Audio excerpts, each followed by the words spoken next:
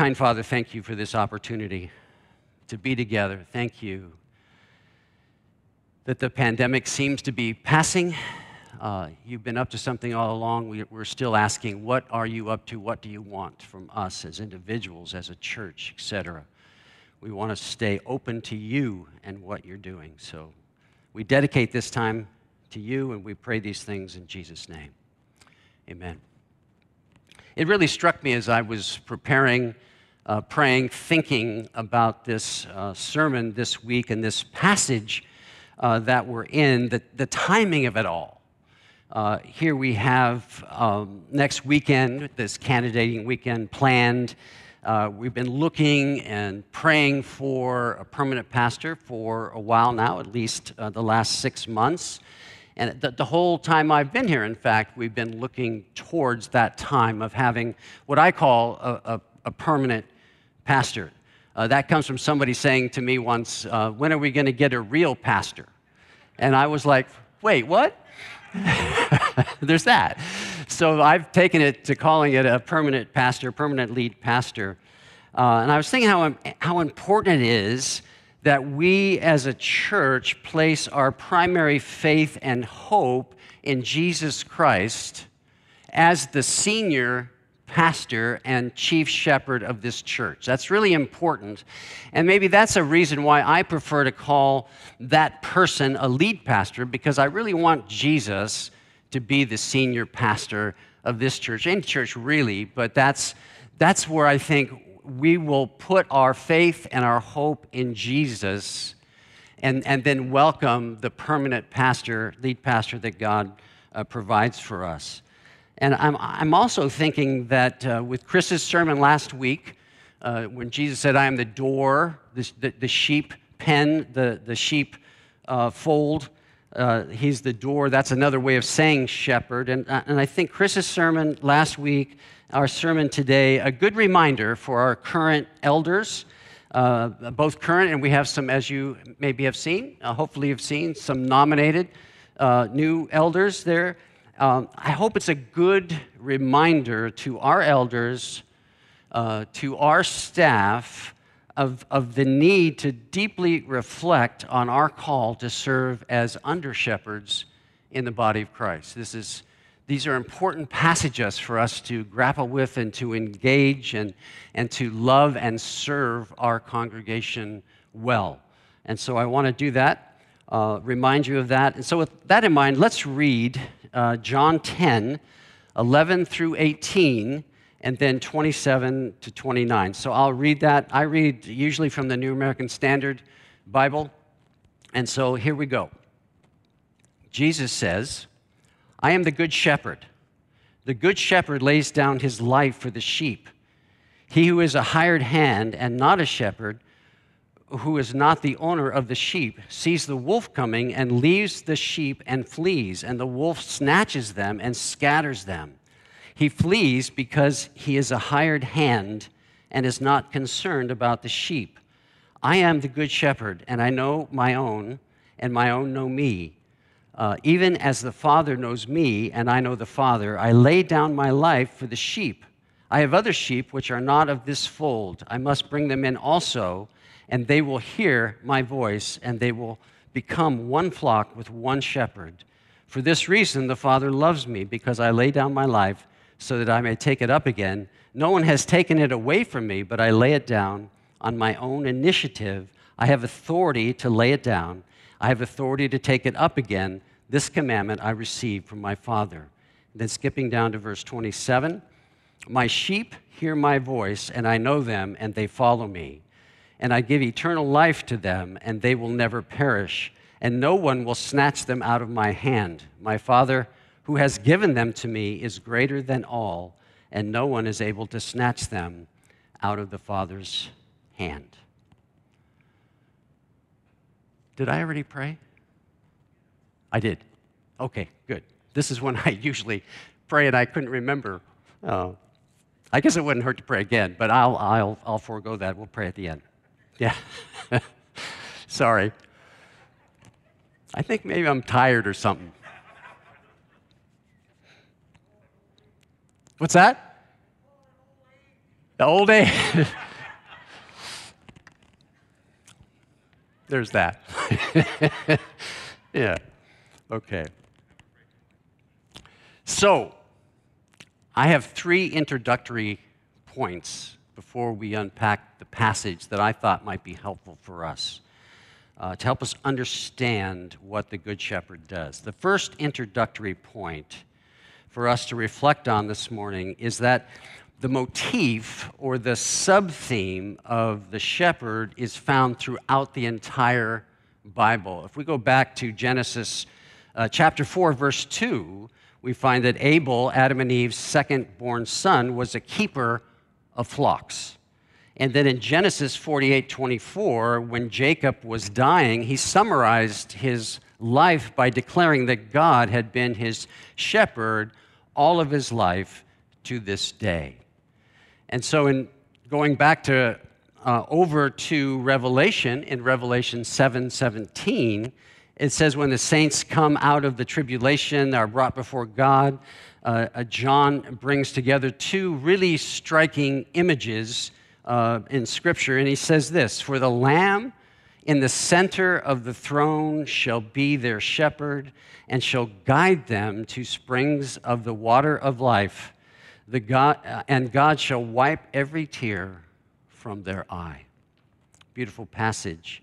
And this becomes really what I would call a glorious paradox. Now, remember that a paradox is a seeming contradiction. In other words, when we first look at it, it looks contradictory, but then when we think about it, it becomes clear. But here's the glorious paradox. The Good Shepherd became the Lamb of God to take away the sins of the world.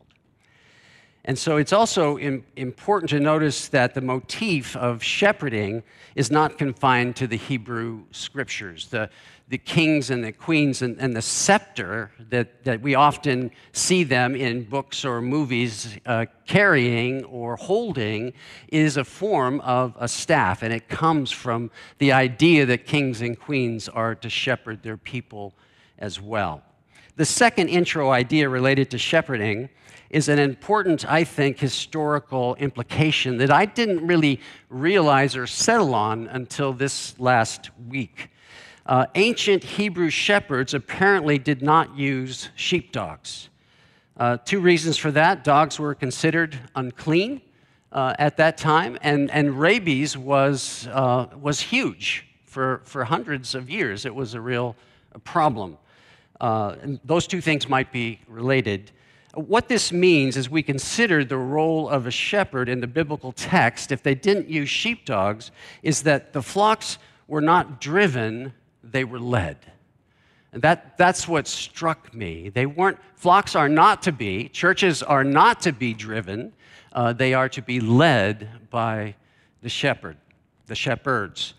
The shepherd's voice, the shepherd's touch become the primary means of a shepherd's wholesome and tender care and leadership for the sheep, the congregation. And I'm going to provide some pointers at the end of this about how to hear the voice of God or the voice of our shepherd. And as you're probably aware of, a lot of shepherds, as they led their flocks, would play an instrument. And it just struck me in the last couple of weeks as I was preparing for this sermon that that's a form of worship, that we could consider that a form of worship. And that's another way that the sheep related to the shepherd through hearing him or her playing their instrument. And so that caused me to think of us in times of worship. That's a way for us to come under the care of God in some fresh ways each and every week. And so the third intro idea, John's gospel is a work of literary genius. And I was struck by that in the last couple of weeks as well.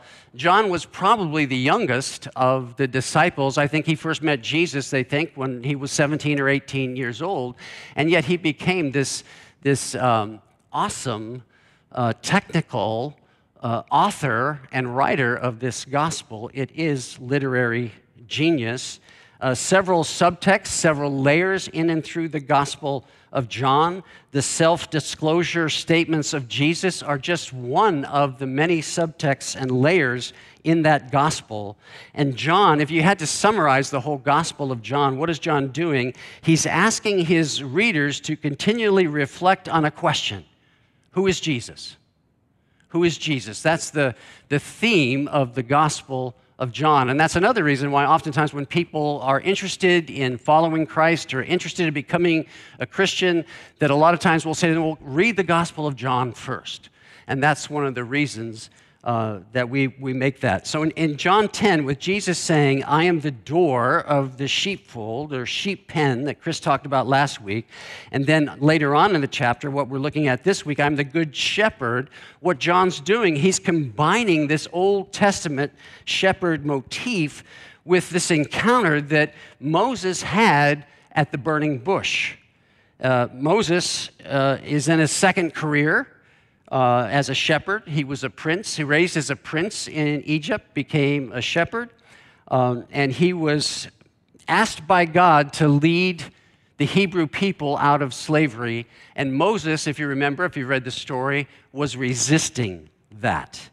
And then Moses, at the burning bush, and his being reticent to do that, finally, he says to God, the burning bush, he says, suppose I go to the Israelites and say to them, the God of your fathers has sent me to you, and they ask me, what is his name? Then what shall I tell them? And then God says to Moses, I am who I am. This is what you are to say to the Israelites. I am has sent me to you. And so the I am statements in John's gospel, what Jesus is doing is he's claiming to be the person who spoke to Moses at the burning bush. That's what Jesus is saying, and that's why the Pharisees and the scribes and the legalistic types got so angry with Jesus, because they knew he was claiming to be God when he said, I am, all those different times, and today we're looking at, I am the good shepherd. It's a pretty genius work when we look at the Gospel of John. And I've just been appreciating that genius the last couple of weeks. And so what I'd like to do with this passage for us today is 6 ways that Jesus is our good shepherd. And then I'd like to conclude by talking about how we can better hear the voice of God.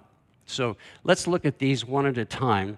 Jesus says, I'm the good shepherd, John 10, 11 and 14, the good shepherd lays down his life for his sheep. Jesus endured everything in his ministry, and on Good Friday, everything he did was for his sheep. And I want you to, when I say his sheep, I want you to recognize this is you. Everything he did for you. There's the individual, you. There's the collective, us. But he did this for you. Everything he did on Good Friday, it was for his sheep. When he gave himself into the hands of the arresting battalion in the Garden of Gethsemane, it was for you. When, as an innocent man, he was condemned to death, it was for you. When he was beaten and tortured, it was for you. When he hung on a cross in agony and finally died, it was for you. And this idea, we don't have time to develop it, this idea of laying down our lives, it's a good picture of marriage. It's a good picture of motherhood. Thank you, moms. It's a good picture of parenting, and it's also a good picture of the church. We have no control over who walks through that door and decides that they'd like to be a part of Community Covenant Church. But we're called to lay down our lives for one another, whoever walks through that door. And sometimes we get along with people that come in that door, and sometimes we don't. And that doesn't change the fact that we're called to lay our lives down for one another in a marriage, as parents, and in a church. And that's another reason why community groups are so important, that we walk with people and not just show up when we feel like it on Sundays. And I'm not saying anybody does that, but that's why it's important to be in community together. Number 2, verse 12. The good shepherd will never leave or abandon his sheep. And I always know that there's people in the room or people online that need to hear this, because some of us were raised in a context where we thought if we didn't do all the right stuff that we would lose our salvation, that we wouldn't go to heaven. So I'm pretty passionate that we understand and know that once you're in, you're in for good. And so I want us to really hear that. He will never leave or abandon his sheep like the hired hand who is just in it for the money. Hebrews 13:5 is a quote from Deuteronomy 31, verse 6 and 8, and Joshua 5 also. And it says, God says, I will never leave you, nor desert you, nor will I ever forsake you. Whether or not we feel his presence, he's always there. He's always, always, always there. He'll never leave you or forsake you. Sometimes it'll feel like it. You know, there's those moments, dark nights of the soul, where we're crying out, where are you, God? I don't know if you've ever done that. I've done that. But he's there. Number 3, verses 14 to 15, the good shepherd knows his sheep completely. I am the good shepherd. I know my own, and my own know me, just as the Father knows me, and I know the Father. Jesus Christ knows you completely, inside and out. Secret sins, besetting sins, he knows.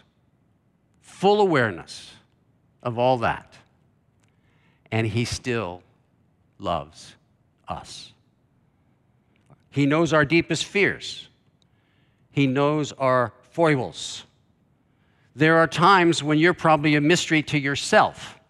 I know I am. I'm like, why did I do that? Have you ever done that? Maybe. And then sometimes you're a mystery to other people, your kids maybe.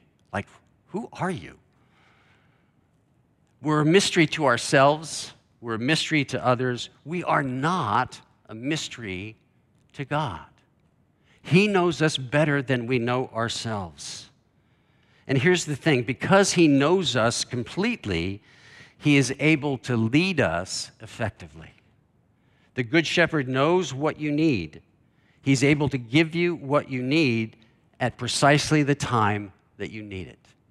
And I'm inviting us to surrender afresh into that. Number 4, verse 16, the Good Shepherd called his sheep and brought them to himself.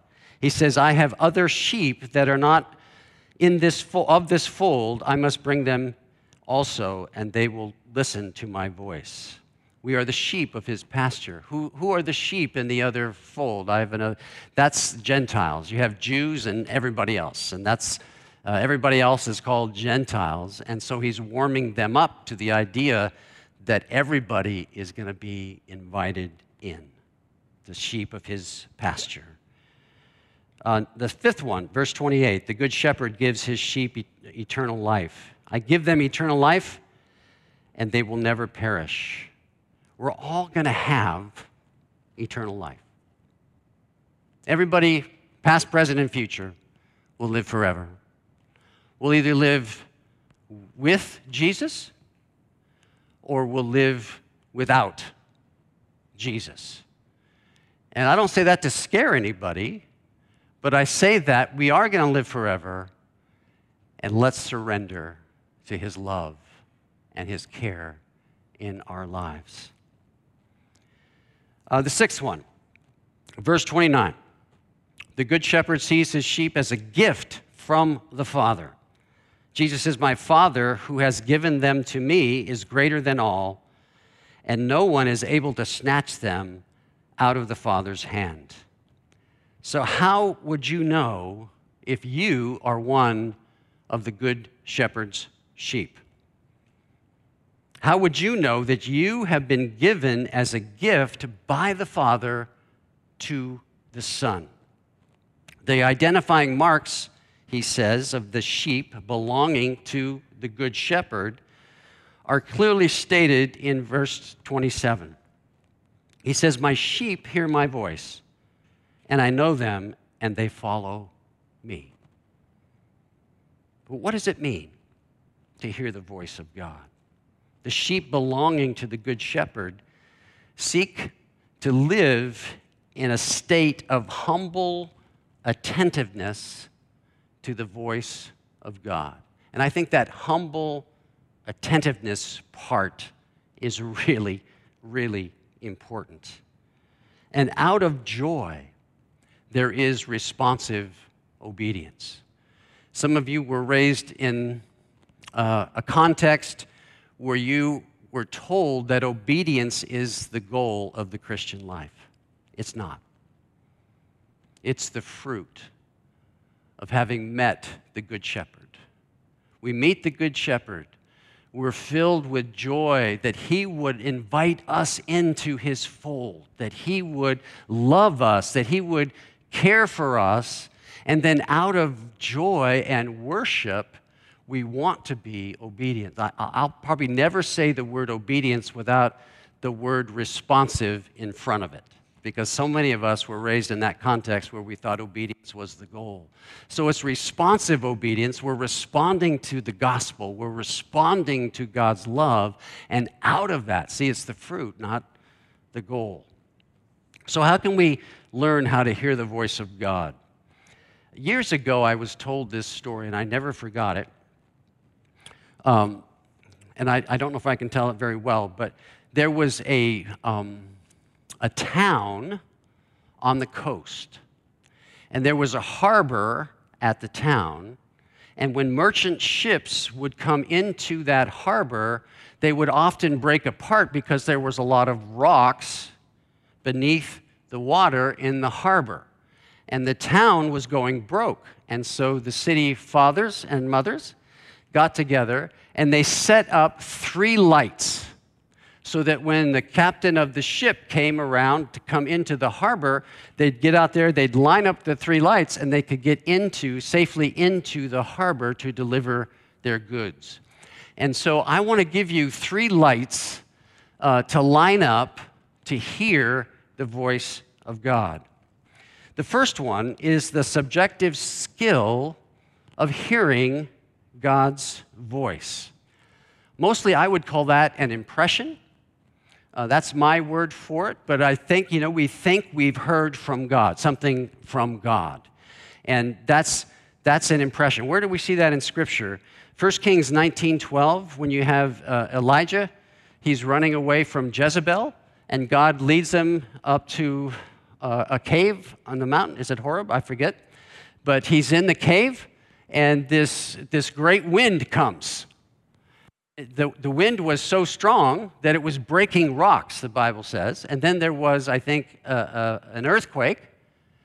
And God wasn't in the wind. There was an earthquake. God wasn't in the earthquake. And then there was a fire. And God wasn't in the fire. And some of you know the story. And then there was a gentle whisper. And Elijah heard the voice of the Lord. And the Lord directed him into a next season. Psalm 46:10. Be still and know that I am God. It's in those moments, the gentle whisper, when we're still and humble before God, that we can hear the voice of God. The second light that we need to line up to get into the harbor is that what we hear needs to be confirmed by the written word of God. I could tell you lots of stories, mostly sad stories, of mature Christians who thought they heard from God that was not confirmed by the written word of God, but they believed it was God anyway. There is no extra biblical revelation, so it needs to be confirmed. What we hear, if we hear from God, or think we do, we need to go to Scripture and find affirmation or confirmation that that could be God's will in there.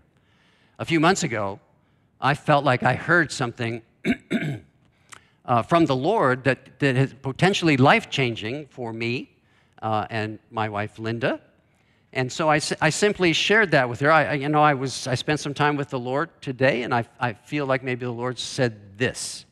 And so we just said, okay, let's take that and let's just put it on the shelf and just see what happens. We're not going to jump anywhere or do something without thinking or praying or seeking God. We're just going to put it on the shelf and see what happens. So the first light is learning how to discern in a subjective way the voice of God. The second light, confirmed by the written word of God, no extra biblical revelation. The third light is it needs to be confirmed by those we respect and trust in the Lord. And that's why it's good to be in a community group. It's good to have people who know us, who ask us difficult questions, can hold us accountable, appropriately accountable at different times. But we need those people in our life. And some of us, again, grew up in the context where other people heard from God for us. And so what I would say is that we don't need people to hear for us. What we do need is people to hear with us. And so big decisions, it's helpful. It's important. I would say essential, but it's at least important, and especially in big decisions, that we grab some people and say, hey, I think the Lord might be saying this. Will you pray with me about this? Again, another reason for community groups. So, what's the takeaway? Are you secure in the good shepherd's love being part of his sheepfold? You're not going to be driven. You're going to be led. Have you received the death and resurrection of Jesus as accomplished on your behalf? Do you accept his eternal commitment to never leave you or forsake you? Can you surrender afresh or for the first time to God's love, knowing that he knows you better than you know yourself? Can you receive the gift of eternal life with Jesus? And then there's the other sheep, too. And then can you see yourself as a heavenly gift from God the Father to the good shepherd of your soul? And no doubt there's some people that for the very first time, they would need to say, I want that. And so if that's you, if you're online, you can ask to be prayed for. If you're here today and you'd like to talk more, Chris or myself or almost anybody else in the room could talk to you about that as well. We'd love to talk to you, and without pressuring you in any way, but just to have that conversation about who Jesus is. And so with that, let me pray.